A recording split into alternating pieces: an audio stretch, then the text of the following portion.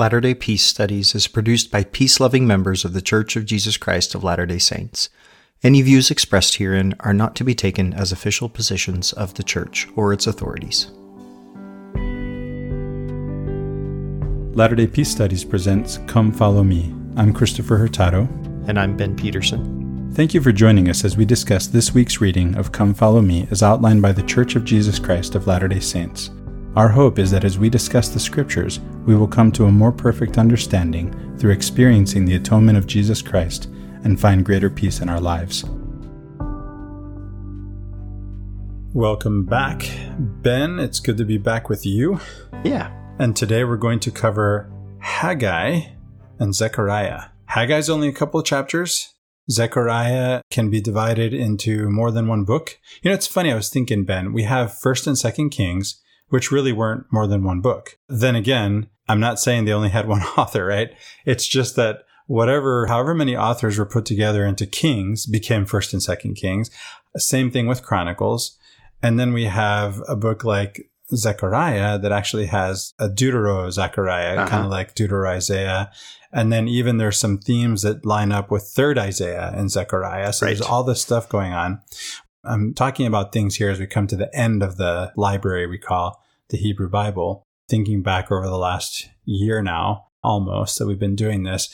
And it occurs to me, we've been talking about where the books fit chronologically and the order that they're in and how the order is different in the Hebrew Bible and the Protestant Bible, which is the one we read from, and the Orthodox Bible, the Catholic Bible. You have the apocryphal works that aren't in the King James Bible that we read. But in this case, Zechariah is more like Isaiah, I guess, where there's more than one author and you can kind of divide it up and say, okay, these first chapters are 1st Zechariah, then you have a second author, different themes, that kind of thing. But backing up to Haggai, we don't really know anything about Haggai. Right. It could be that his name comes from the Hebrew root HGG, and this works, again, Arabic is known to you and me, Ben. We don't know Hebrew, but they're sister languages, and we know Hajj. Right. And Hajj is the Islamic pilgrimage, right? Yeah. The Muslim pilgrimage to Mecca. Here we have a Hajj back to Jerusalem, right? This is the guy who's leading that pilgrimage back to Jerusalem from exile. So this is an exciting time in the Hebrew Bible. We're going back from exile to Jerusalem and we're going to rebuild the temple. And this is really, really exciting for the people we're reading and the people we're reading about, right? So then you have some chronological notices that are here in the 4 oracles that kind of tell us, there are clues in this text that kind of tell us, even though we don't know anything about Haggai, when this happened, right? We know this is sort of starting out in the reign of Darius I, also known as Darius the Great, who ruled the Persian Empire between 522 and 486 BCE. And so in the decades after 539, when the Persian king Cyrus, who we already talked about, right, freed the Judean exiles and they're allowed to return to Jerusalem from Babylon, there's a little more prosperity happening. And there, in these books, you get these oracles and these prophecies of a future time of peace and prosperity. By prosperity, I mean agricultural prosperity, right? And there's some beautiful prophecies here.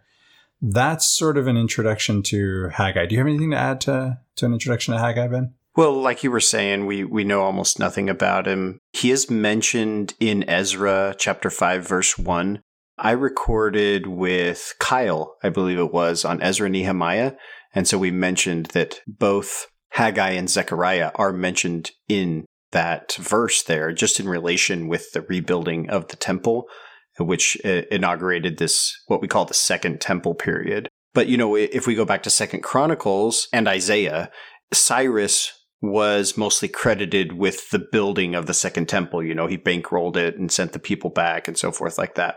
But in Haggai, that's not really mentioned. It more focuses on the role of the local leaders, which is Zerubbabel and Joshua. So these are the prominent characters within this narrative, besides Haggai himself, that are happening in the community that are helping rebuild this temple. Yeah, Cyrus again, the Persian king. Yeah, he's the king of kings. Yeah, I was trying to say emperor, but he's not an emperor, right? The Persian king. He's not called an emperor. I mean, he did build an empire, but it's just for some reason in the historical record, he's called a king, and we don't really get the term emperor for a while. I mean, is emperor really used before Rome much? I don't know. I'm not sure. We talk about Chinese emperors. Yeah, that's true. So it is an empire. It is an empire. And I think that's where I got hung up a little bit because I was thinking, we don't call him an emperor. We call him a king, but he has an empire, right? Right. And that reminds me of a great quote from Seneca. If you would like to rule an empire, rule over yourself. I wanted to mention one more time about Cyrus that Peter Drucker, the father of modern management, has said that Cyrus is a great leader and that the greatest book on leadership was written about Cyrus, not by Cyrus, but about Cyrus by Xenophon. And that's The Education of Cyrus, or Chiropaideia. So we have Zechariah. The book of Zechariah seems again to have more than one author. We can talk about a Deutero-Zechariah. The meaning of the name is... It's God remembered, and the implication is God remembered his people. Yeah. Yeah, as a Sufi, I practice dhikr, right? And dhikr is remembrance, Zikr, right? yeah. That's a remembrance of God, right? So, yeah, in colloquial Arabic, we say zikr, right? And so this is Yahweh has remembered, actually. So this tells us, or at least suggests, right, that he's a weaver of memories and traditions between the first temple period and the second, right? As we go back into Jerusalem from exile and build a second temple, he wants to tie the two temples together in some way. So we have a beginning of the Judean exiles returning to Jerusalem from captivity in Babylon in 539 BCE. They have this edict of Cyrus, so-called, that you mentioned, and that's again in Ezra 6:3-5. They're allowed to rebuild the sanctuary in Jerusalem. Cyrus bankrolled that. I didn't catch that, but he did allow it. Mm-hmm. You're saying he also bankrolled it, right? Yes, he did. Yeah. Okay. And then they may have been guided also in this project, right, of rebuilding the temple a little bit from the visionary plan that Ezekiel lays out. So in Ezekiel 40-48. And they definitely were inspired by Isaiah, right? Well, second Isaiah, the author of Isaiah 40-55. Again, they're going back, they're rebuilding the temple. It's really exciting times. We had, the pre-exilic period with the prophets. So now prophets have kind of gone away. It's not so much about prophets now, it's about priests. We haven't transitioned fully into, rabbinical Judaism necessarily, right? But we do have an emphasis on priests over prophets now. And Haggai is going to stress that it's so important that we rebuild the temple. And that's so that the elect, right, this restored community of Judah can come back and enjoy the blessings that would come from that. By the way, the remnant, as we've been calling it, which I don't know, is that related to the Christian concept of the remnant, sort of the left behind or the something like that? Do you know what I mean? I think you're thinking about that, Ben? The rapture. What you have is you have this Jewish concept of the remnant returning, but then this gets projected into other religious traditions as the remnant being something that is like the more faithful sect or community of the people. And so with regard to like the rapture, that would seem counterintuitive, because the idea with the rapture is that the most faithful actually get taken up, right? And the people that are left behind are the less faithful ones. So it's different, right?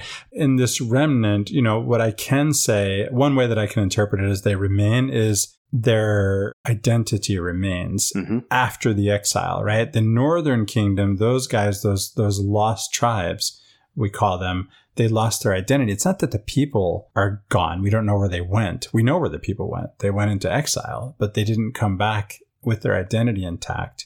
And by the way, if we try to say that there is a Jewish identity, let's call it a Jewish identity, and Jew is something that comes up for the first time in this week's reading, that term. So you and I, Ben, we may have been using it. We've said many times, and it's in the intro to the show, we're not biblical scholars. And so if we use these, if we've been using the terms wrong, we didn't realize that. I didn't realize that. But, we have Jew showing up for the first time. So if there's this Jewish identity or this identity of the southern kingdom of Judah, yes, there's an identity that's preserved in this text, but is that actually who they were, or who the Deuteronomists say they are? Or were, or should be, or something like that, right?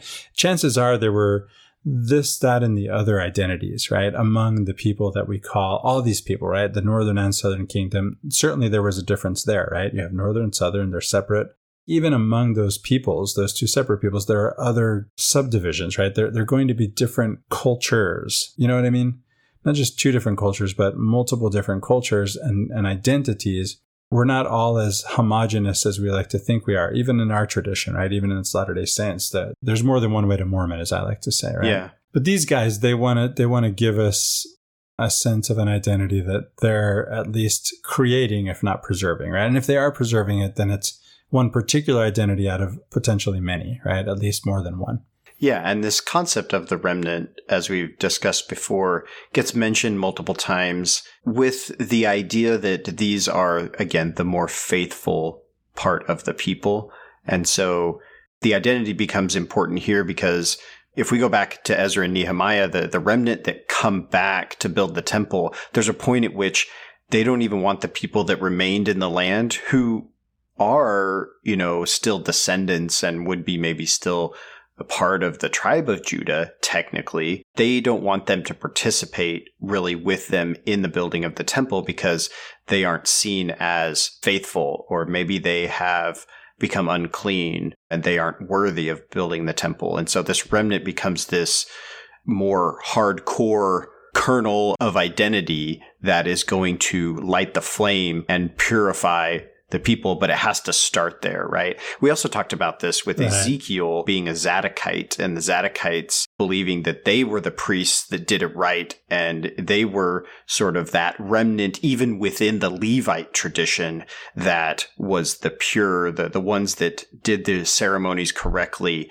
And so within Ezekiel, it says, the Zadokites, they're the ones that are allowed to do the ceremonies in the temple, and none of the other Levites are, right? And so this concept becomes recycled and reused within different contexts to condense down that essence of the faithful remnant that is going to project and rekindle this identity, this Jewish identity, into the future. Yeah. So in the first Zechariah, right, we have 1 through 8, chapters 1 through 8. And there are these priestly concerns, right? What we could call hierocratic concerns. There's a central prophet. He's related to the temple and linked also to Israel's salvation, which of course comes through priestly leadership, through temple worship. And then we get a different point of view in Zechariah 9 through 14. This is what we could call Deutero-Zechariah or second Zechariah, right? And so here you don't have so much as the same kind of unity, editorially speaking, as you do in the first 8 chapters. But there is a pattern of disillusionment with what we thought we were going to get from verses 1 through 8. And now it turns out, and also from Isaiah, right? Isaiah puts forward, and this is second Isaiah, chapters 40 through 55, that when we come back to Jerusalem, things are going to be this certain way. And now we get that, no, things aren't really turning out the way we expected. And there's this disappointment, and we're not going to achieve this priestly Davidic Jerusalem-centered establishment, right? This kind of idea. And so these Deutero-Zechariah chapters, can I say that? Deutero-Zechariah? Anyway, these chapters from Deutero-Zechariah, they sort of relate to some of the more proto-apocalyptic texts, stuff like Joel and Isaiah, maybe 24 through 27, Joel 2:28 through 3:21. I'm not 100% confident, Ben, and I've looked at the order of the Hebrew Bible, the Catholic Bible, the Protestant Bible, the Orthodox Bible. They're not the same. I'm paying attention, and we've been talking about as we go through this about the dates of the books and the order of the books, but I don't have it all. I don't have it all in my head, right? So even, for the listener, if you've been following and you're getting all that, but you're not writing it down, we should have written it down too, haven't? If we just, make a timeline or something. I think I've tried, I don't know if you have, Ben, I've tried to come up with a chronological Hebrew Bible.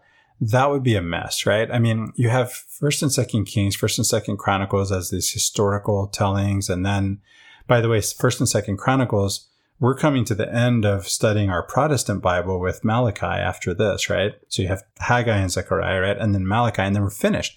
But the last books of the Hebrew Bible, which are the latest books, are 1st and 2nd Chronicles. And as you pointed out, Ben, when covering David and Bathsheba, that's not in there.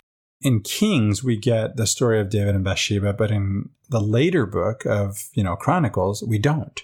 As we close up the Hebrew Bible, as the redactors are putting this together, they're sort of trying to clean up some of the messy stuff that's earlier in the tradition, right? And so that's one example right there where they just don't even include that. Because it's interesting. I remember reading in Kings too, you get that Solomon's being told to be good like David. And every time I hear that, I think, well, wait a minute, but David committed adultery. What are they talking about? Right. So it helps if you can, right. Yeah. So that's right. I forgot about that. That's to add insult to injury. So when you study this, you have to figure out that, and we really haven't, right? We mentioned it. We brought things into focus and as we went along, but as I continue to study this, for the rest of my life, I do love the book, the Bible, the library that we call the Bible. Some parts more than others, right? I especially love Job and Jonah. And then, once I start making a list, it gets longer and longer because I love reading Genesis and even Exodus. And gosh, with Rob Bell, even Leviticus, right? Although I don't know if I really want to do that, but definitely not 1st and 2nd Kings and Chronicles, right? But I realize, I've to really get a handle on this is going to take a few more years. Right? Maybe next time we podcast, 4 years from now on the Old Testament, we'll have a better handle on it. Sure. So that's it. That's my introduction for both books this week. Let's now go into Haggai and go through this. Just 2 chapters, right? Yeah. Christopher, you mentioned, chronological order of the books. I mean, there's sort of a distinction here that you could make, and you could say, okay, when is this set? Like, when is the book set versus when was it written? And that is another difficult distinction. Okay, so there's a couple examples to look at. So, for instance, take Esther, the book of Esther. Okay, it's set during the exile, but it's written after. And then take like Daniel, it's written well after, right? We're talking, in fact, the book of Daniel's one of the easiest to date its actual writing of, and it's something like 160 BC, but it's set during the exile with all of these prophecies and things that are happening, right? So 700 years earlier, right? Yeah. So I think, giving a chronological set of the books, you could definitely say, okay, this is when these things are set and set them out chronologically by when they were meant to take place, right?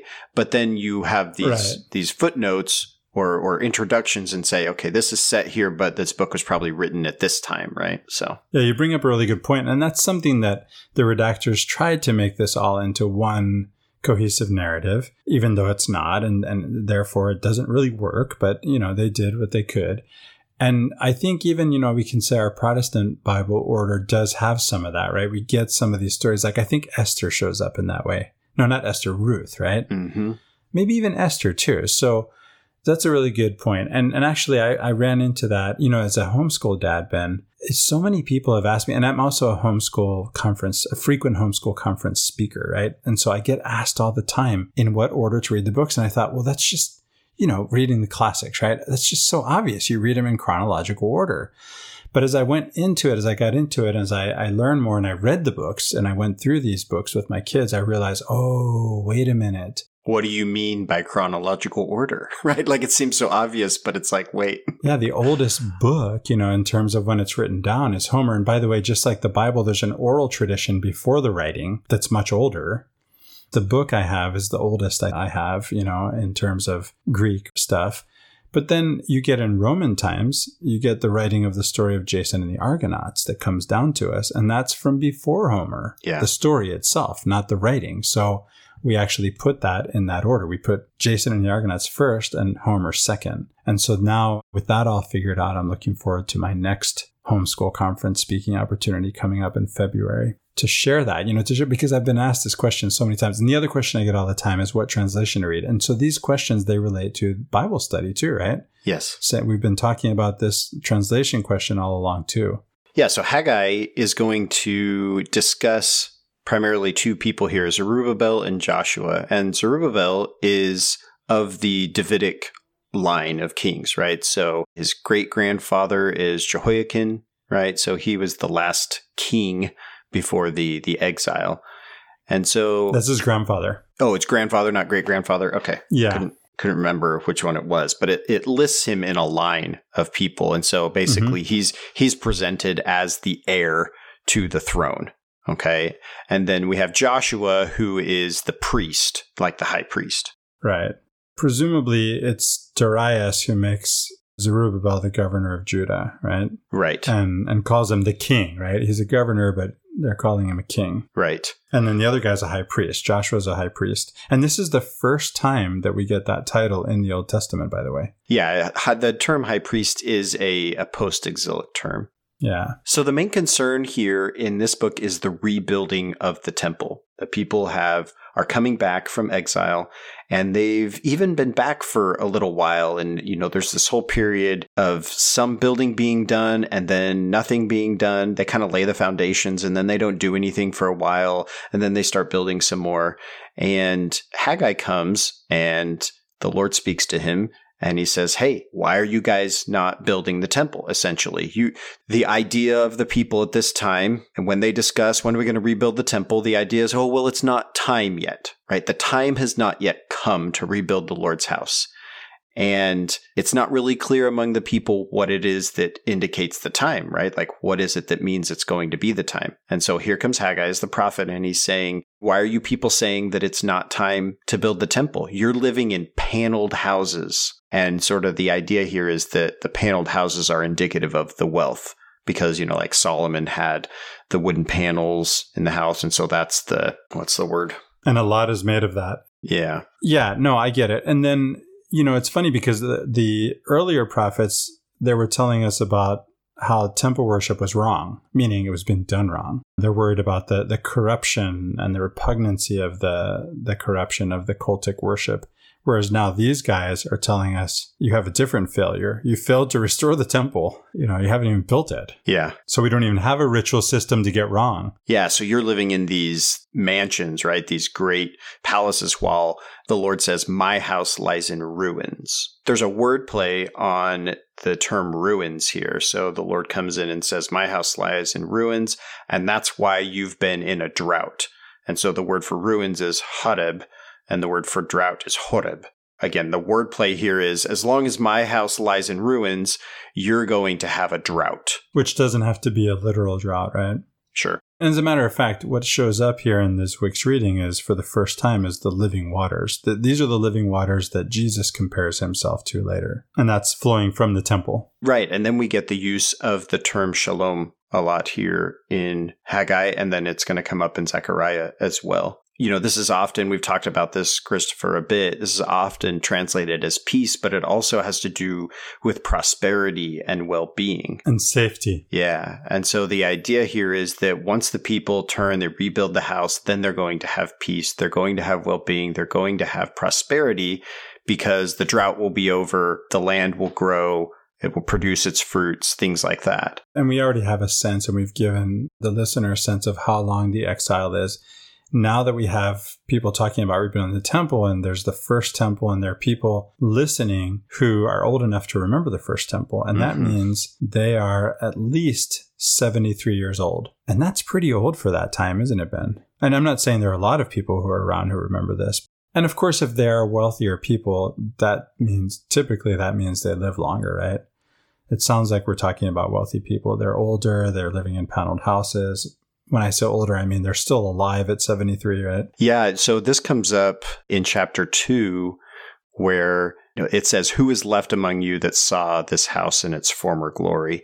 If we go back to Ezra chapter 3, Kyle and I had this discussion about when they're laying the foundations of the temple, and you have the gathering of the people there, the older people and the younger generation.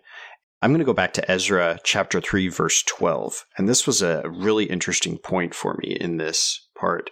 It says, but many of the priests and Levites and heads of families, old people who had seen the first house on its foundations, wept with a loud voice when they saw this house, though many shouted aloud for joy, so that the people could not distinguish the sound of the joyful shout from the sound of the people's weeping, for the people shouted so loudly that the sound was heard far away. We kind of had a longer discussion about this, and I would like to refer the listener maybe back to that podcast on Ezra and Nehemiah. I'm not sure exactly what number it is off the top of my head, but the idea here is, again, that this older generation is seeing the beginnings of the new house, and it's a moment of mourning and sorrow and trauma for them because of the destruction of the old one, right? And that this new one is not as big. It's not as grandiose. And this former glory that once was will never be again. And at the same time, you have the younger generation who's heard all these stories about the former glories of the temple and what it was, and it's destroyed now, and they're rebuilding it. And so they're laying these foundations, and it's this moment of great joy and excitement. And these two sounds come together, and they become confounded and muddled. And anyway, we had a discussion about this concept, and I just thought it was so interesting how that mourning and joy kind of played off each other from the older versus the younger generation within this moment. That is interesting. We get in verse 5 of chapter 2, this comparison once again back to Exodus, right? It's always back to the Exodus. According to the promise that I made you when you came out of Egypt, my spirit abides among you. Do not fear. And there's that do not fear that's so often repeated, right? And it comes, I can think as we come to the end of the Hebrew Bible, what we call the Old Testament in the Christian tradition, and start thinking about the New Testament and Christmas coming up, right? It occurs to me that this is what the angels say to the shepherds in the field when Jesus is born, right? Do not fear, right? This is always what God is saying. Do not fear. Fear not. Yeah, that statement is used a lot in the New Testament as well.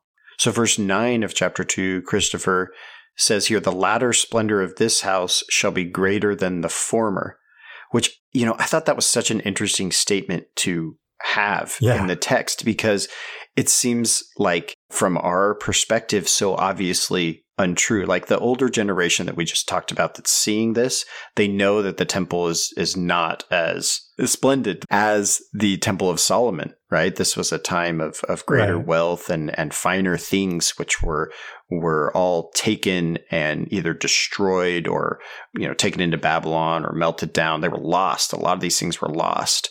And so this new temple that's being built, it's not anywhere near to the splendor of the old one. So I just thought this statement was strange. It doesn't seem to have been the case. And maybe for the perspective of the people, splendor means something else. I don't know. Yeah, I don't know. I mean, I read it. That's possible. I read it. So they think, first of all, you think, okay, God is going to take action and it's going to be, against the other nations, and they're going to pay tribute, and it's gold and silver, and we're going to be able to build this great temple greater than the one before.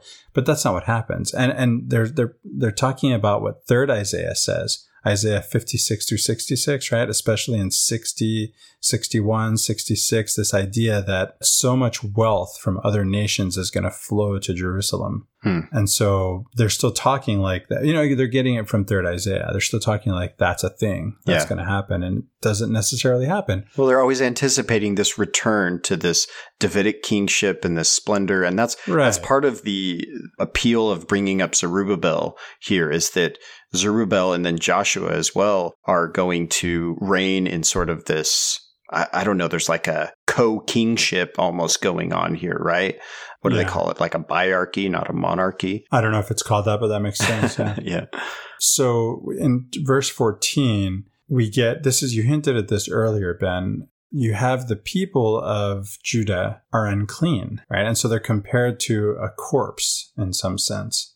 They can't make offerings acceptable to the Lord. No way, no how, because everything they do, that includes their agricultural produce, right? The work of their hands, as it says in the text, is unclean. They don't tell us, we don't get from the text the source of the uncleanliness, but it seems to be clear that they're ritually impure, and so they can't do these things. And so something's going on. Yeah. And that's Haggai. Do you have anything else in Haggai? Right at the end, the Lord is speaking and he says, I will make you my servant. You give him a signet ring. This is probably almost certainly referring to Zerubbabel. It's implying a Davidic kingship that's going to happen, but we don't really know what happens to Zerubbabel. He doesn't really come to anything in terms of a kingship. It's pretty safe to say that the Davidic kingship was not reestablished at this time. There is a period of some relative independence of the people at the Maccabean revolt against the Greeks. Antiochus or Antiochus. I don't know if I even pronounced it right last time we did it, but there's not a true kingship really reestablished in the Davidic or Solomon sense. Is he the one they say is a governor and was called a king? I was trying to go back through my notes here. Yeah. He gets called a king, right? Yes. But he's really a governor appointed probably by Darius, right? Right. So, of course, to say he's a king, now it sounds more like, okay, he's from the Davidic line, he's the king, voila, right? Prophecy fulfilled. Yeah. And this is how it works. Right? And by the way, that doesn't mean somebody's lying to us or making stuff up. It's just we're looking for things to appear the way that they are supposed to appear. And so however they appear, we see them the way they're supposed to appear. And this happens all the time. This is how you misread stuff, because you already know what it says. Well, there's this constant anticipation of the return of the king, the rebuilding of the temple. And so if something comes up that's like, oh, it looks like this might be the thing, then, this must be the thing. That's exciting, right? And actually what I said, I mistook in what I said, because it's not that you misread. You can actually read something correctly that you wrote incorrectly. Proofreading your own paper in school or something, right? You mistyped it, but you know what it's supposed to say, so you read it right. And so that's how we tend to see sometimes. Our senses are somehow fooled, right, by our wishes, our desires. That's an interesting idea. Yeah. So that's it for Haggai, right? Yeah. Only 2 chapters of Haggai, 14 chapters of Zechariah. We've given the introduction, so we can just go into the text. It's interesting because right away in 1:6, you have that the people repented, and that repentance that's spoken of is literally a return. So now it's, again, a play on words, right? The return, the repentance is equated with the return to Jerusalem. They returned in 2 senses. One, because they repented. Another, because they went back to Jerusalem. And by the way, this is funny. There's certain, commentaries that I actually wanted to read. I was reading this, just reviewing this over dinner tonight before recording, and I shared this with my daughter. Though the prophets often called for repentance or return, right? It is not often reported that repentance occurred. So the Bible tells us, we have all these references, Jeremiah, Ezekiel, Amos, people are being called to repentance, but we never hear that they actually repented, right? That's not. Well, that's the point of Jonah, right? Yeah. Exactly. Is that Jonah is this parody on thing where it's like, typically a prophet goes and says, repent, and the people don't repent. Jonah goes and says, repent, and the people do. And Jonah's like, wait, that wasn't supposed to happen, because when prophets tell people to repent, they're not supposed to repent. They're supposed to get destroyed. And so Jonah's all upset about, wait, am I really a prophet? Maybe I should die, That's a really good commentary on Jonah. I wanted to mention something, a little particularity, a little curiosity, right? Verse 7, we have Shabbat here. And then later on in chapter 7, verse 1, so 1:7 and 7:1, you get these 2 different month names, Shabbat and Kislev, right? And these are the earliest uses in the Hebrew Bible of these month names that are actually Babylonian. And they eventually become accepted and part of the Hebrew calendar. And I just thought that was curious because it's a lot like our calendar. We had a lunar calendar as early Christians that came from, our Jewish heritage. And then the Romans come and they give us a solar calendar. And the names of the months that we have come from Roman emperors, right? So it's really different from what we had. And in the Islamic tradition, this idea of a lunar calendar is preserved. I'm not sure about the Jewish tradition, but this is why the month of Ramadan, which is actually the name of a month in the Islamic calendar, moves around in our Gregorian calendar. And you can see why you would take on the names of Babylon when you're in Babylon, and how they would end up staying with you, and how the same thing happened to us with these Roman month names, right? You can see how this would happen, because going back to the Muslim example, it's really hard to plan ahead for Ramadan when you don't know what's going to be. The idea is you're supposed to cite the new moon. But some people, among Muslims, they want to calculate when Ramadan, which can be done mathematically, right? But there's a case to be made in Islamic law that no, you can't calculate it. You have to actually cite the moon. And I think this is an important point for us as Christians too, because we're told in our scriptures that we should be looking to the heavens for signs. And we're not. We're looking at our watches and our iPhones and our calendars. And you see what I mean? Yeah. And we're not looking up. We may be missing something. Instead of observing what nature says about what's going on, we're looking towards our own creations and mathematical calculations. Yes. That's in a sense, right? Like relying on the arm of flesh. The way you said that, it just made me think of that wording, and also of the idea of trying to make an alliance with Assyria instead of turning to God or whatever, right? Yeah. And then the other thing that shows up right away in verse 8, you have a red, a sorrel, and a white horse, right? By the way, horses again, right? I keep thinking to myself, I've got to read that book on horses that I mentioned last time. But here, these could have symbolic value. They actually reminded me of the white horse prophecy from our tradition, which is spurious at best, but seems to have hung around for some reason. And there could be symbolic value to the colors, but it could just be, these are the colors of horses that are known in the ancient Near East. And it's that's it, right? Nothing else. And so if that's the case, then that could have implications also for the white horse prophecy, for the other horses in Revelation we'll get to eventually at the end of the New Testament. A year from now, right, Ben? We'll be at the end of the New Testament. Mm-hmm. So I noticed that. I thought that was curious, And then, of course, in 112, we get the same lament again, psalmist language, right? We saw it in Joseph Smith. How long are we going to suffer, God? Come on. Where are you, right? Are you not aware of our suffering? God is omniscient, except he doesn't know about our suffering, right? Yeah, the couple things here with chapter 1. First off, Christopher, you mentioned horses. That was one of the things I was going to bring up, mostly because you mentioned it last time. You kept talking about horses. And I thought, okay, there's something here. And then I started reading Haggai and then Zechariah, and I was talking about horses so much. And I thought, is it really talking about horses more? Or am I just seeing this because Christopher brought up horses last time? It's almost like you buy a new car and then you see that car everywhere, right? No, I really do think it became a prominent theme, even more than last time when I brought it up. But Ben, there's something, the reason it speaks to me in the way that it is, and that it does, and I'm not sure that I've been able to really articulate it, is there's something mystical about these horses. And it occurred to me that it could have something to do with the pre-Socratics, Parmenides and Empedocles in the Western tradition. By the way, Greece shows up in this week's reading for the first time. We're getting to a point where Greece is becoming this empire, right, that's mentioned in the Bible. But if I could just read a passage, Ben, from Parmenides and Empedocles. It's right at the beginning of Parmenides. I said Parmenides and Empedocles because I have them here both translated in verse in the same book, right? But they're two different philosophers. This is really early Greek philosophy, pre-Socratic, like I said. It's interesting because the Western philosophical tradition took on this really rational bent, but the origins of it really seem to be more mystical. So listen to this from the beginning of Parmenides, what comes down to us. The horses that take me to the ends of my mind were taking me now. The drivers had put me on the road to the goddess, the manifest way that leads the enlightened through every delusion. There's more, right? Horses, mares, it goes on. There's something mystical about this, about these horses, for sure in Parmenides, right? But I just sense that somehow too when I read from the Bible, I wonder if the idea and imagery and symbolism of horses has now become more prominent within the Jewish mind at this period because they've been taken into exile and conquered by, other peoples and then brought back. And so the idea of moving around and transport is much more within their mindset, whereas they were kind of, tried to stay in their own land previously.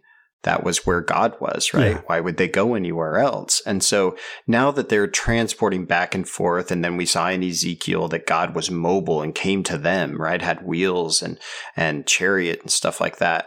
We're seeing that, this movement back and forth, this power that a horse has, the speed that it has to go from one place to another now becomes an important symbol that can be then used to convey other concepts within the prophecy or, just within maybe a mystical tradition or just a prophetic symbolism. I love that, Ben. Yeah, those are some good thoughts. The book I mentioned earlier that I think now, I've got to read this book. I'm going to have to bump it up the list. Winged Stallions and Wicked Mares, Horses in Indian Myth and History. And it's from a series called Richard Lectures, and it's by Barbara Stoller Miller, I believe, who's one of my favorite translators of the Bhagavad Gita. One of the other overall things here to think about with Zechariah that is kind of unique is that, especially with these first 8 chapters that are what we call first Zechariah versus the others that we might call second Zechariah, is he's having these visions. Well, they're not exactly visions like the Lord says, what do you see? Or the angel comes and Zechariah doesn't really even understand what he's seeing. The angel has to explain it to him. This is another interesting thing about this book, too, is because it's an angel that's showing him these things, whereas some of the other prophets, it's God directly speaking to them, whereas in this one, it's an angel as opposed to God. Could it be an angel of the Lord as, someone added angel of? We've talked about that, right? It could be, but there are some clues in this that indicate that maybe it is an actual angel. So if we go to verse 9 of chapter 1, Zechariah addresses, and this happens multiple times in it because he's asking, "What are these, my Lord?" He says, and it's a little L Lord, right? And so he's speaking to the angel with some sort of honorific term. And then the angel says, "I will show you." And so again, there's all these cases of these different things that he's seeing, and he doesn't even understand what he's seeing, much less what it means, right? These other prophets, they're going to say, "Oh, I see this," and then they get the interpretation. Zechariah doesn't seem to even understand, for the most part, what it is that he's seeing at all. Yeah. Another thing that occurs to me, Ben, when it comes to back to the horses, there's also the number 4 shows up. Yes. We talked about the number 4, and there's sometimes there are prophecies I can think of where you get horses and the number 4, and right, maybe even the white horse prophecy, I'm not sure I remember correctly. But the point is, these 4, right? You have in 119, right, the horns, the foreign nations that oppressed Israel, right? And they're mentioned as the number 4. They're not identified, but they're numbered as 4, right? It's mentioned that there are 4 of them. And it could just be that 4 just means total, right? We've talked about this. 4 is just quaternity symbolizes a wholeness or a totality. Mm-hmm. Just like the 4 elements, right? Everything is made of earth, wind, fire, and air. And I recently read, and I'd seen the show Cooked on Netflix, but it comes from a book by Michael Pollan, and he divides his book that way, right? He's dealing with, air. This is where the yeast comes from that we make bread out of. I think with water, he deals with brewing or fermenting, right? And then fire with cooking, obviously, right? He actually goes into barbecue, meaning, I don't want to go into it because everybody thinks they have the only true and living barbecue upon the face of the earth, and they all critique each other and they all cheat nowadays, but their cheats are allowed and everybody else's aren't. It's kind of fun, but that's how it goes. And you even get 4 blacksmiths too, right? And 20 through 21. In the commentary that I read, we get these 4 blacksmiths are these divine agents who are going to destroy oppressive foreign powers. So you have 4 foreign powers that oppress, and then you have the 4 blacksmiths who are going to deal with them. So it could just be symbols, right? Yeah. There's a later, in chapter 6, with the 4 horses, these correspond to the 4 cardinal directions. And so there's also that, right. North, south, east, again, west. A totality. So, yeah. Yeah, that's a totality again, right? Yep. Because if you have all 4 directions of the compass rose, well, okay, it's interesting because that's not everything, because you have northwest and you have north by northwest and west by northwest, right? But we tend to think in terms of north, south, east, west. That's it, right? That's everything. That's the 4 corners of the earth, as it were. Yeah, we even say that. So again, symbolism, right? Because that's not the reality. The reality is 360 degrees are subdivided further. You have minutes, hours, degrees, right? But symbolically speaking, quaternity means wholeness or totality. In chapter 2, the thing that stood out to me in this chapter was in verse 11. It says, "Many nations shall join themselves to the Lord," and then says, "and they shall be my people." This got kind of cosmopolitan, like you've said, Christopher. This is interesting because for the longest time, this Jewish or Israelite identity was of the peculiar people. These were the people of the Lord, and they were different from others. Other people had their gods, but this was our God, right? And conversion wasn't really a thing. Right? Right. You maybe had these stories of kings or whatever talking about, oh, the Lord is really God and people should make sacrifices and worship to him. But that was more just like paying homage, not so much like converting to the religion itself. But then here we start having this idea that, wait, actually people are going to be joining this and all going to be under the canopy of this religion, so to speak, of worship of the Lord. So this is an interesting, is it an innovation? I'm not sure. I mean, as we inch closer to the New Testament, we're seeing this more and more. And, it's all to do with the day of the Lord, which again it's not really clear. It shows up a lot and in certain prophets only, right? This is another book where we see the day of the Lord as a prominent theme. I don't know that I know what that means, Ben. So we think of it sometimes in terms of the day of judgment. Great and dreadful day, sometimes say. Yeah. Right, but that's not what we're seeing here. What we're seeing here is this time that's coming when all these Gentile nations, as you mentioned, Ben, are going to be, worshiping the same God we are. And that's one of the descriptions, Might be a millennial type of concept within our idea. Oh, it's going to be a time when God really is reigning and everybody's going to recognize every knee shall bow type of thing, right? Exactly. And by the way, we get in verse 12, the Holy Land. First time ever that we get that. Although it can be found in 2nd Maccabees, also in Wisdom of Solomon. So that shows up in the Apocrypha, but it's the first time here in the Hebrew Bible that we get this expression, the Holy Land. And backing up to verse 6, Ben, north, back to the cardinal points, right? So north is just the location, generically speaking, of where Israel's enemies are. And we mentioned this before. Yes. It's because, they don't come from the water and they don't come from the desert. They're coming from the north. And so it's also where we return from diaspora, right? So it's all about north and south in this part of the world. Yeah, so the Exodus was returning or coming out of Egypt, which was from the south. And then now we have a time where you're coming back from the north because, again, we talked about how that's the way that the enemies come. So the concept of north actually ends up becoming symbolic as well of the return or where the enemies are coming from. Exactly. That was exactly my point, Ben. So, by the way, if the listener's not familiar with what this part of the world looks like, I called it this part of the world, right? We have, maybe this is a good time to mention, because I think we tend to forget this. We have maps in our standard works, right? Yeah. This is a good time to look at a map if you haven't done so. So in Zechariah 3, verse 1, we get Satan, right? It actually says in the NRSV, Satan. But in the Hebrew, it's the Satan. The Satan. And usually this is how it goes in the Bible. We saw this in Job. We talked about it. The Satan with a definite article, the. That's a member of the divine council. It's the accuser. He's the prosecuting attorney. His job is to go around and find people to accuse and, who's doing wrong and whatnot. That's what we mean by the Satan. The only time that we get Satan without a definite article in the Old Testament, that is, in the Hebrew Bible, is 1 Chronicles 21:1. So when we say the Satan, this is a role that someone is playing, an office that they're occupying, right? So like we say, right, the prosecutor or the judge, right? These are roles or offices that these people are acting within. As a member of the divine council, this is the Satan, the accuser, the adversary. Yeah. Exactly. Whereas in 1 Chronicles 21:1, we just get Satan with a capital S, so to speak. And again, I say that. It's like right here in this verse, the NRSV itself, with the footnote explaining that this is actually not Satan with a capital S, still gives us Satan with a capital S. So when you see Satan in your Bible, you should go look at the interlinear text and find out if it's Hasatan. And you can see that because it's Romanized. It's written in our alphabet in addition to the Hebrew alphabet. And you can read clearly here, Hasatan, the Satan.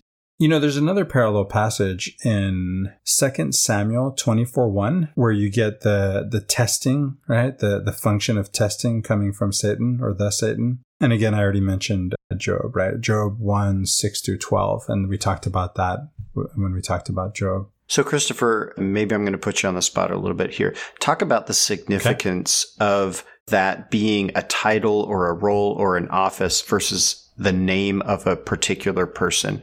Why is it important for us to understand that this is the Satan, maybe particularly within the context of this actual verse or these verses, but then the broader context of the Bible? I wasn't thinking in terms of these verses. That's the only place where I'd feel put on the spot, Ben, and maybe you can speak to that since you brought it up. But, for me, the thing that's important to realize here when it comes to the different contexts, not just this one, but, as we mentioned, Job and whatnot, is that we have a sense in our understanding today, and I'm not sure exactly how much this comes from the New Testament, or we might be surprised to find Hasatan there too. We haven't gotten there yet. We're not biblical scholars. We're going there next, right? But what I do know is that this Hasatan comes from the kingly court from Persia, right? This is the origin of it. We have this idea that there's this being that is equal and opposite to God, which, by the way, I remember my first philosophy professor who dubbed me a philosopher, asked me once at lunch, we had lunch together a lot, and he asked me if I believed in Satan. And I actually did, and now I actually don't. And he just didn't think Satan as an actual being made any sense. And he's a Christian, right? He's an evangelical Christian. Because God is all-powerful. And you're saying somehow that there's this other all-powerful being, but opposite. And what does that mean? He knew, and I know now, that there's this Manichaean idea that comes from Zoroastrianism or from Mazdaism or somewhere in between there, right? I don't actually know Zoroastrianism and Mazdaism well, but there's this character in those religions that the people were talking about when they were in exile, when they were under Persian rule, they came into contact with these ideas. Really, there's both, right? They came into contact with the Satan from the king's court, and they also came into contact with a capital S Satan without a definite article in front of it. That's this Manichaean figure, right? Where you have the dark and the light, and they're in a constant battle. It's in our tradition, right? And this is, I think, where it comes from. And so why is that important to us? It has something to do with our nonviolent reading, doesn't it? So I would say that within the broader Christian tradition, but even the Latter-day Saint tradition, I'm not sure that there really is a solid concept of Satan being equal and opposite. There's certainly a sense in which Satan is not equal. Like even within the New Testament, we have Jesus has power over Satan, right? And so I'm not sure that there's this equality. Well, okay, but we say he is all evil, Ben, right? Just like God is all good. That's what I mean. Obviously, the power to build up, this is how I always talk about it, the power to build up, it takes more to build than it does to knock down, right? Anybody can knock down. You can be an older kid that has the skill and dexterity and know-how and imagination to build something high out of blocks or cards, as we tend to do as kids. And then there can be a younger kid who just comes in and just knocks it down. Anybody can do that. So they're not really equal, right? I only meant equal in the sense that they're polar opposites, right? Yeah. One is all evil, the other is all good. And it just sounds, well, Manichaean. Yeah.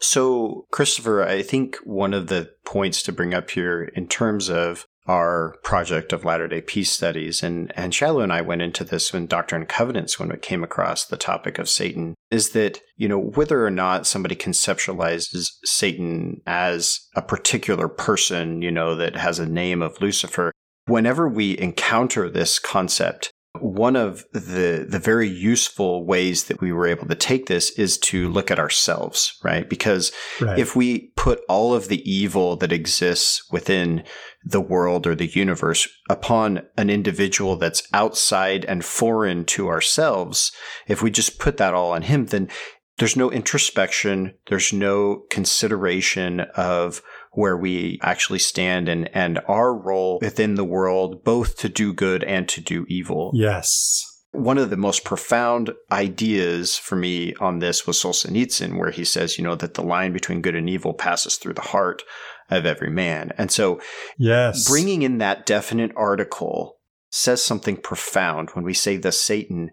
What we're meaning here is that you can at times act as the Satan, right? When you're acting as an accuser or as an adversary, then you are putting yourself within that role. Even if you're acting as an adversary to yourself. Exactly. Yeah, you're accusing yourself. You can be, divided within yourself. Yeah. No, that's a really good point. And this is where Carl Jung goes with it, right? The psychologist, disciple of Freud, parted company with him on not exactly this point, but on a related point, right? And so for Carl Jung, there's a shadow self. And this is something we talked about with guest Morgan Aldis on one of our sister podcast episodes on Latter-day Contemplation. We have an episode called The Shadow on shadow work. And the idea is that evil that's possible in the world, as you put it, is possible within me. If somebody can do it, anybody can do it, right? I'm human. Nothing human is alien to me, right? This is how Erasmus put it. So I'm capable of this evil. In the episode with Morgan Aldis, the idea came up, and it was something that occurred to Riley in the moment, Ben. These are some of the best conversations, right? Because these are organic conversations. We ask Morgan on, we have a conversation, and it occurs to Riley, wait a minute, repentance isn't just about the things that I have done or haven't done, but what I could have done or might do. So there are certain things that I'm not going to do because I'm not in a position where I feel like I have no other choice, which is always false anyway, right? Because I have a choice. Viktor Frankl said that they can take away everything but your power to choose, your response, right? This is something that is in Epictetus too, right? In the Enchiridion, the Stoic philosopher Epictetus. So that potential to do evil is within each of us. And we have to deal with that in terms of, and we can do some sort of preemptive repentance in some sense, right? Within the context of these verses here, Christopher, this plays out in an interesting way. So the Satan comes and stands there to accuse Joshua, this guy. And the Lord said to Satan, this is verse 2, "The Lord rebuke you, O Satan. The Lord who has chosen Jerusalem rebuke you. Is not this man a brand plucked from the fire?" Now Joshua was dressed with filthy clothes, and he stood before the angel. The angel said to those who were standing before him, "Take off his filthy clothes." And to him he said, "See, I have taken your guilt away from you, and I will clothe you with festal apparel." And I said, "Let them put a clean turban on his head." So they put a clean turban on his head and clothed him with the apparel, and the angel of the Lord was standing by. Which could be the Lord, by the way. Yeah. So the idea here is that, again, Satan falsely accuses him, or maybe doesn't even falsely accuse him, but the Lord steps in and says, no, it's just uncleanliness. We can take care of that. And so the Lord says, your accusation, it isn't going to stand. It doesn't stick, right? Yeah, because he can be purified. Yeah. He can be purified. And so we have in verses 2-3, and we can compare that with Isaiah 4:3-4, that the filthiness of Jerusalem is actually purged by fire. Yeah. Fire. So when we see fire, this is a symbol of purification. And this is really important to a nonviolent reading too, right? Because you get the impression that God is burning people. Well, yeah, he's purifying them, right? That's the idea. Yeah. And light. That's another motif that shows up here, which again contrasts with darkness and that Manichaean view, right? Yeah. Something interesting comes up in the next verses here as well, Christopher. So verse 6, "Then the angel of the Lord assured Joshua, saying, Thus says the Lord of hosts, if you will walk in my ways and keep my requirements, then you shall rule my house and have charge of my courts. And I will give you the right of access among those who are standing here." Okay, so the setting of this is the court, right? This is the divine court. And the Satan is there, the accuser. And then you also have the rest of the divine council that are present. Right. And they're the ones that it says, they're the ones that are taking off the filthy clothes and putting on the clean ones. And then the last statement here is, "I will give you the right of access among those who are standing here." Okay, so what's happening is that the Lord is giving Joshua a place on the divine council. Now, this is quite a statement. It made me think of Abraham chapter 3 within our Pearl of Great Price, where we have this, all of the noble and great ones gathered, and the Lord says, right. Abraham, you were one of these, right? And all of these are talking, and you're part of this divine council. I just thought it was interesting here that Satan was there to accuse them, and God not only comes and says, I'm going to purify you so Satan doesn't have anything to accuse you of, but not only that, you're going to become part of my council. Beautiful. And I'm going to raise you to that status. I mean, that was astounding to me that was there. That is astounding. It really is. That's beautiful, Ben. So chapter 4, we've got the mention of the branch, which is probably Zerubbabel. Again, we're talking about Zerubbabel and Joshua here. There's a point where it talks about anointed ones. It's misleading in the translation because in the Hebrew, it doesn't say anointed ones. It says the two sons of the oil, which, yes, implies anointing, but for some reason, there's an avoidance of the messianic term here. And I couldn't help but think that was maybe for political reasons.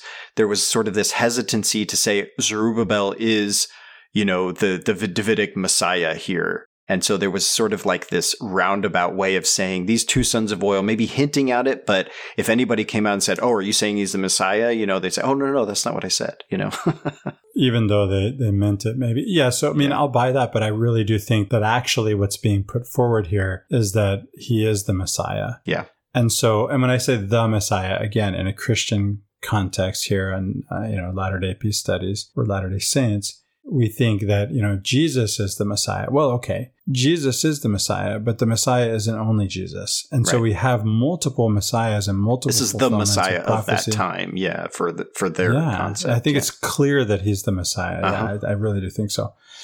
So, Ben, in chapter 5, we get the most exciting thing since the scroll that Ezekiel ate. Now it's a giant flying scroll. I mean, this thing is, a cubit is about 18 inches. It's like a flying carpet, more than a scroll. Yeah, well, this is a 30 by 15 foot scroll. Yeah. You can't actually read this thing.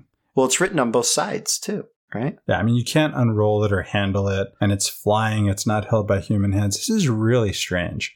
The King James version doesn't say a scroll. It says a flying roll. Oh. Which it was always sort of a joke. Bread. Yeah, exactly. It was always a joke. There's a restaurant called Lambert's Cafe, and they do the throwed rolls, right? So a flying roll, they've got rolls being thrown all over the restaurant.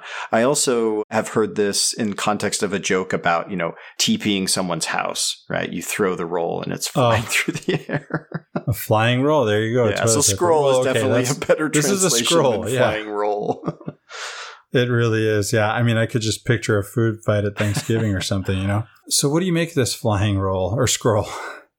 Well, what seems to be going on here is, remember, especially when we got to Ezekiel, the written word, especially in the Second Temple period and moving more towards the 3rd and 2nd and 1st centuries, the written word is becoming more canonized, more authoritative than these oral traditions in many ways.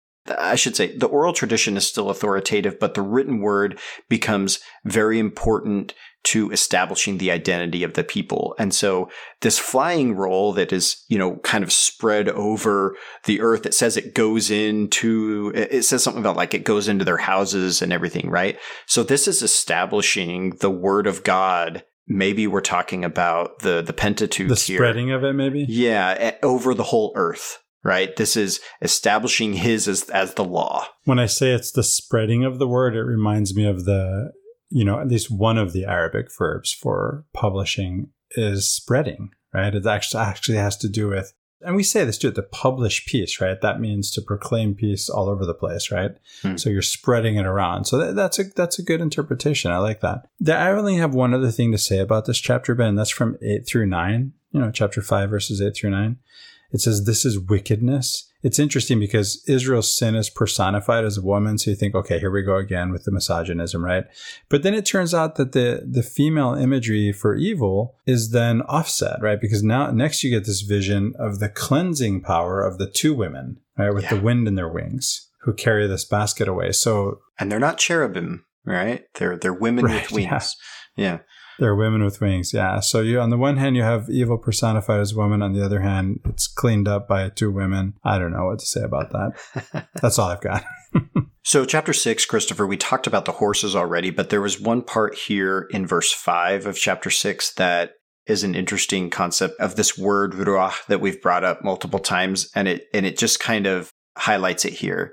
So it's the four winds to the north, south, east, west, but this could be translated as the four spirits as well. Right. And so again, we're talking about God's creation or his spirit or his breath being poured out or pushing in all directions to totality of the earth, right? Everywhere, once again, right? Yeah, everywhere. Yeah, that's a good point. I like that reading. So in verse 13, you mentioned earlier, right, the two kings, right? Was that a question or were you sure about that? I can't remember. Well, there was some commentary to this fact that there was sort of a shared rule between Zerubbabel and Joshua, and it was, sort of the rise to more prominence of the priesthood within the people, that the king himself wouldn't be able to wield enough authority. And so you were going to combine the king, this monarchy, with the priestly tradition. And through that, you were going to be able to rule the people better. And I think that's a good reading, Ben. That's what I wanted to get at, is that here in verse 13 of chapter 6, we get a priest by his throne, quote unquote, which really does suggest this bicameral polity, right? This is where we are post-exile, right? We don't have the prophets. We're no longer going to be happy with just a king. We have the priests who are setting the tone of this new culture. I call it a new culture that they're restoring, right? But it seems, again, what do I know about the identity of the peoples that became these people before they left? As you've already pointed out, even when they came back, the people that are still there, they don't want anything to do with them. Right? That's a different identity. We have this new old identity that we're putting forward. And this is typical, right? I think we can say this is like, we always romanticize the past. Things were better, right, in the past. And so you guys stayed here while we were gone and you moved on. What we want to do is go back to the past. And so we're not interested in this moving on business. We want to go back to the past. So it's a tendency that we have, right? To the good old days, right? Yeah, the good old days. Right. Yeah. Yeah, so that theme is actually continued within chapter 7, Christopher. And one of the major parts that stood out to me in this chapter was that there are some alternate reasons given for the exile that are somewhat different from what the Deuteronomists say in terms of, the perspective of worshiping other gods. That's right. And that's in verses 9 and 10. I love these verses. Thus says the Lord of hosts, render true judgments, show kindness and mercy to one another. Do not oppress the widow, the orphan, the alien, or the poor, and do not devise evil in your hearts against one another. And then later in the verses, it goes on to say that your failure to do that was what brought about the exile. Yeah, we get, again, pure religion, right? True religion, pure religion, undefiled. Yeah, the pre-exilic prophets are talking about Israel's public piety being hypocritical. And I think this is, again, that's in 7:7. By the time we get to verses 9 through 10, it's all about these true acts of piety, right? That we would have these things that you mentioned, starting with mercy, right? All these other righteous acts get named and, enumerated as you did. And this isn't the first time we've seen that, right? And it's funny too, because it seems like and obviously there are different voices in this, not even book, but library, right? But it seems like it's so important to some of our authors that we perform all these pious, performances. And to others, no. God is saying, I don't care about that. I want you to be nice to each other. Take care of people. Take care of your brother. Yes, you are your brother's keeper, right? Or that those things are only important insofar as you take care of one another and you do these things that it says, that you love truth and peace, as we get to in chapter 8. These other performances and rituals are only useful and good insofar as they protect those things and you have those things happening. And if you don't have those things happening, then all those performance and rituals don't do you any good at all. In fact, can be counterproductive. That's a really good point. I think you speak to the esoteric and the exoteric, right? Right. Even when you said protect, the outer kernel protects the inner shell. Obviously, I say obviously, it's not obvious if you go down to LA, you can find lots of gurus to teach you how to meditate, right? That kind of thing. But you get the sense that, if I just get this teacher, I'm going to meditate and I'm going to become enlightened or something. Well, I don't know any of those people, right? But there is a tendency, of living that's not necessarily moral living. So there's a sense in which the exoteric practices give us moral living, and that prepares us. And again, it's preparatory, and it's only useful as preparation for the esoteric. They prepare us to be able to get close to God. They don't get us close to God. Right. They just get us in a place where we're prepared to get close to God. And so we perform these pious practices, these outward practices, as an outer shell to protect this inner kernel. But if we don't have the inner kernel, then it's just an empty shell. That actually reminds me of the way that we do our temple rituals, where there's all these outward things, but then at the end, right, we're presented at the veil. And that's when we enter into the presence of the Lord. And all of these other things are just preparation for that time. Chapter 8, verse 12. There shall be a sowing of peace.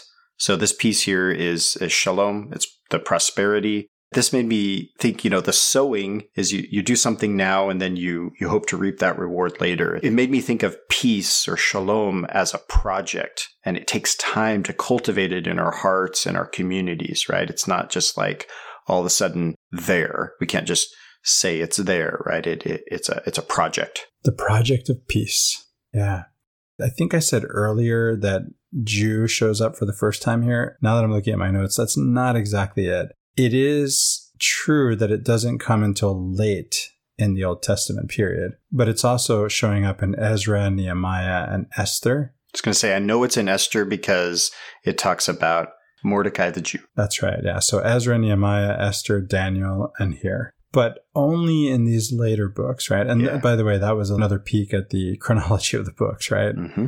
Yeah. So I think, for me and my personal study, getting a handle on that chronology just seems like it'd be really helpful, You and I were looking ahead at the Come Follow Me curriculum for the New Testament, where the Gospels, instead of taking them one at a time, parts of them are compared with other parts. You could do a chronological reading of the Old Testament that way if you could figure it out by bringing in, again, a lot of the historical context for some of the prophetic books comes from Kings and Chronicles. So you could do that, right? But I'm really glad we didn't. I don't know how you would do something like that with Psalms or Proverbs, right? Like that would be... Yeah, you can't always do that, and I'm glad we didn't do that, but that's one approach, right? To try to figure out what goes with what. Use your cross-references. Get yourself a study Bible where you have more or different cross-references, right? Not all the cross-references that we find in our study Bible are found in our standard works. And so it's just helpful to have cross-references. Verses 16 and 17 of chapter 8, man, these are great commandments here. Maybe we could just stick with this stuff. These are the things that you shall do. Speak the truth to one another. Render in your gates judgments that are true, and make for peace. Do not devise evil in your hearts against one another, and love no false oath. For all these are things that I hate, says the Lord.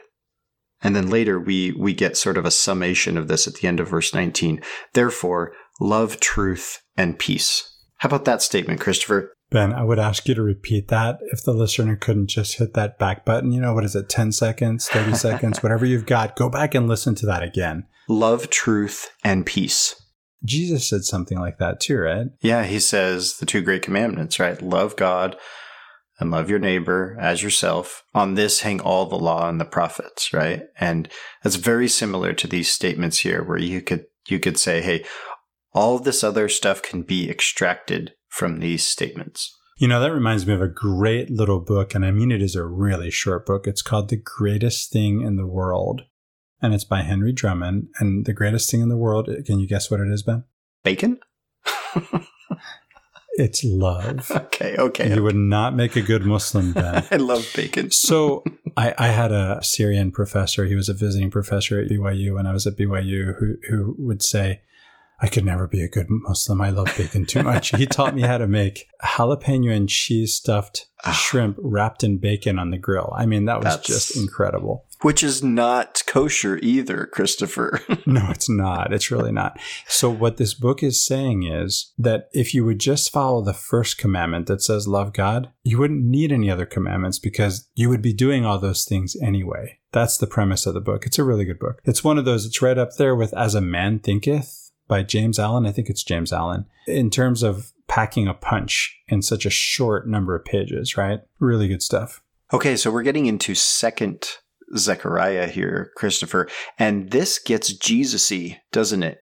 This is quoted by New Testament authors quite a bit at several points here. Okay. Yeah, so in chapter 9, in 9 through 12, we get, your king comes to you riding on a donkey. Okay, so this specifically the verse that's referenced when Jesus comes into Jerusalem riding the donkey. We say Palm Sunday and all that stuff. But there's some interesting verses that follow this. And it says, and the war horse, there's horse again, Christopher, but here it's used in relation to war and the power of the nations that oppose the Lord. Well, if you remember the first time I brought up horses, Ben, I was chastising myself because I'm recording this nonviolent podcast, right?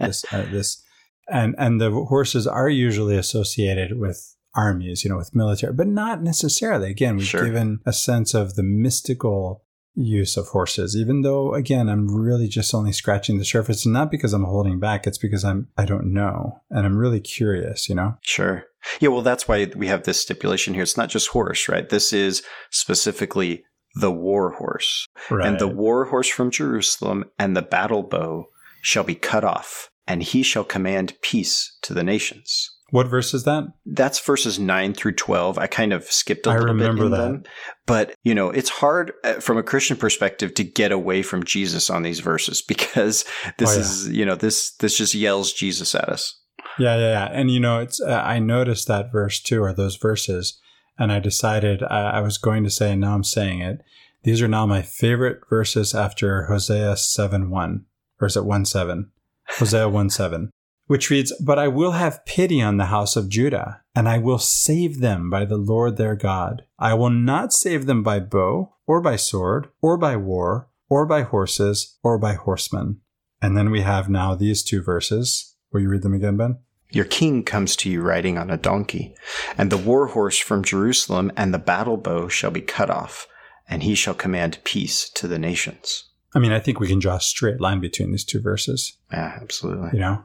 Now, there's an interesting thing about the riding with the donkey here. Yeah. Because it does show peaceful intention, right? As contrasted by the war horse, especially when we brought in Hosea 1:7, right? And this is mentioned in the Gospels, of course, Matthew and John. This is cited in terms of Palm Sunday. But the version in Matthew, and maybe this should wait for the New Testament, the version in Matthew doesn't take into account the parallelism in the Hebrew poetry. So that kind of makes it more of a here and now thing, right? This is Hebrew poetry in the Old Testament, the Hebrew Bible. And so donkey is equivalent to colt. So it really has Jesus riding on two donkeys at the same time. Yeah, Matthew does. But this one, yeah, we're talking about the same animal. Yeah. 9:10. I'm going to read this straight out of my commentary. The divine warrior demilitarizes the nations within the vast sweep of his dominion, from the river, which is what we get in the text, meaning the Euphrates, to the ends of the earth. And we can compare that with Psalms 46, 8-9. This is good stuff. And then we get in verse 13, Greece. I mentioned earlier, Greece shows up here. Verse 13. The Greeks are in Joel 3, verse 6, right? And then by the time we get to the book of Daniel, which is early 2nd century, we have a Hellenistic kingdom. And they're the only enemies of Israel at that point. Now, going to chapter 10, Ben, I remember recently there was a verse, I couldn't remember the exact wording, maybe you'll remember it. There was a verse that caused people... Cows. Listen, you cows. Cows. You cows. That's right. Listen, you cows. Do you remember where that was? I can't remember now. I want to say Obadiah. Listen up, you cows, in Obadiah. Yeah, so here we have in chapter 10, verse 3, my anger is hot against the shepherds, and I will punish the leaders. Okay, nothing like listen up, you cows, right? But then if I look at the footnote, right, it turns out that could be, or male goats. Is it leaders or is it male goats? Or could it be cows? I don't know. But sometimes this is really fun. This is such a fun book or library. So I'm going to go to chapter 12 now, Christopher. Verse 10 here talks about the one pierced. It's unclear. The reference really is unclear as who this one pierced is, but the Hebrew suggests that it's actually the Lord that's pierced. And so that's why in the Gospel of John 19, verse 37, he identifies this one pierced as Jesus. Of course. Yeah, I see that. As soon as you said somebody was pierced, I thought, okay, this is going to be a great verse for the New Testament. Yeah. Well, that comes up in chapter 13, too. Mm-hmm. I'm not sure if you have some other things about 12, but that comes up in chapter 13, verses 5 and 6. We have this statement, these are the wounds I received in the house of my friends. Strange discrepancy in the translations here. NRSV says that the wounds are on your chest. And in the KJV, it says they're in your hands, right? So you can see how KJV would want to say, the wounds are in your hands. Obviously, this is talking about Jesus. Now, a wound on your chest could also be, Jesus being pierced by the spear. What is so fascinating to me is to then look at the footnotes and find out what the Hebrew says. Because the Hebrew says, wounds between your hands.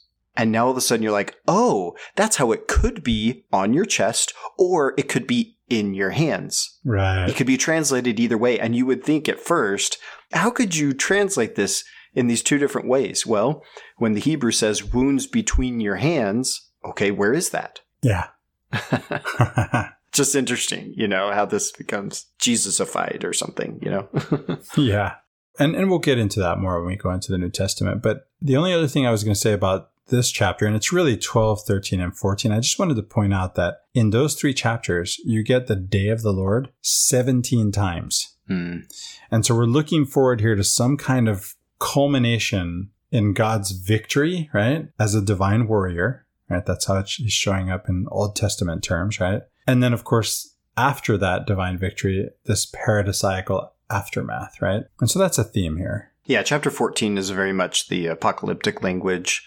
It's associated with the second coming. Yeah. in the Christian tradition, but also in the Latter-day Saint tradition as well. So before we go to 14, in 13:1, we get a fountain.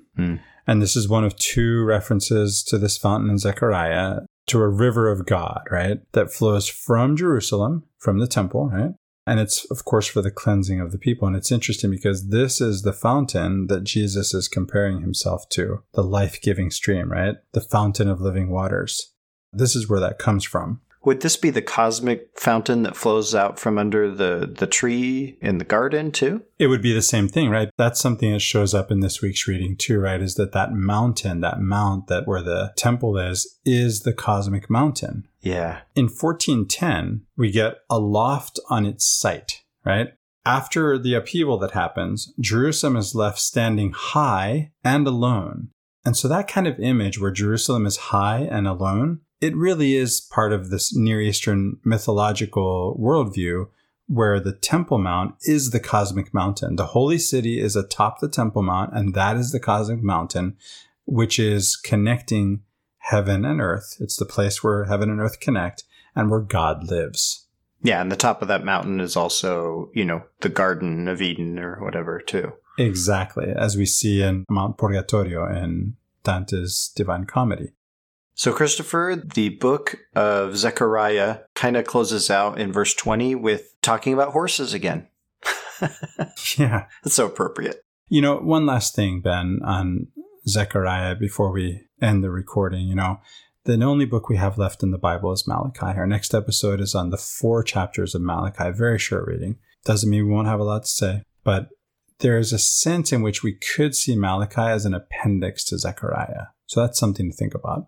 It looks like there are clues here that look like that could just be an appendix to Zechariah. And maybe that, because it's a booklet, right? I mean, it's 4 chapters. Right. And I'm getting that from verse 1 of chapter 9, because there's this introductory formula, the way it starts, and that kind of unites the 2 parts, of 2nd Zechariah. And it's also showing up at the beginning of Malachi. So it looks like Malachi, because it begins with that same formula, could be viewed as an appendix we could see it as an appendix to Zechariah. And that's all I've got until next time, Malachi. Yeah. How about you, Ben? That's it. That's Zechariah. All right. We've covered some great ground here in terms of pure religion, true religion, pure and undefiled, and nonviolence. And that's what we're all about. This is good stuff. Therefore, love, truth, and peace. Yes, love, truth, and peace. No war horses, but yes, horses. Well, we're going to get to the bottom of these horses one of these days. Thank you, Ben, for being with me. Thank you for listening. And thank you to all the volunteers that make up the LDPS team, the Latter-day Peace Studies team, social media, podcast editing. Ben, you do so much more than just record this. You and I are studying, maybe 20 hours a week to get on the mic for a couple of hours. And we really enjoy it. And we've gotten so much out of it. And we're getting to the end here. And we've gotten so much out of the Old Testament, looking forward to the New Testament and having maybe not the background that somebody like Matthew had, because he obviously knows the Old Testament like the back of his hand, but we're a little better equipped now to read Matthew than we were last time, right? Yeah, definitely. I remember thinking last time, I thought, I am not qualified to read Matthew. I don't know the Old Testament well enough. So now, hopefully I know it well enough to read Matthew, and we'll see you next time for Malachi. Thanks for being with me, Ben. Thanks for listening. And thanks to all our volunteers. For Latter-day Peace Studies, I'm Ben Peterson. And I'm Christopher Hurtado.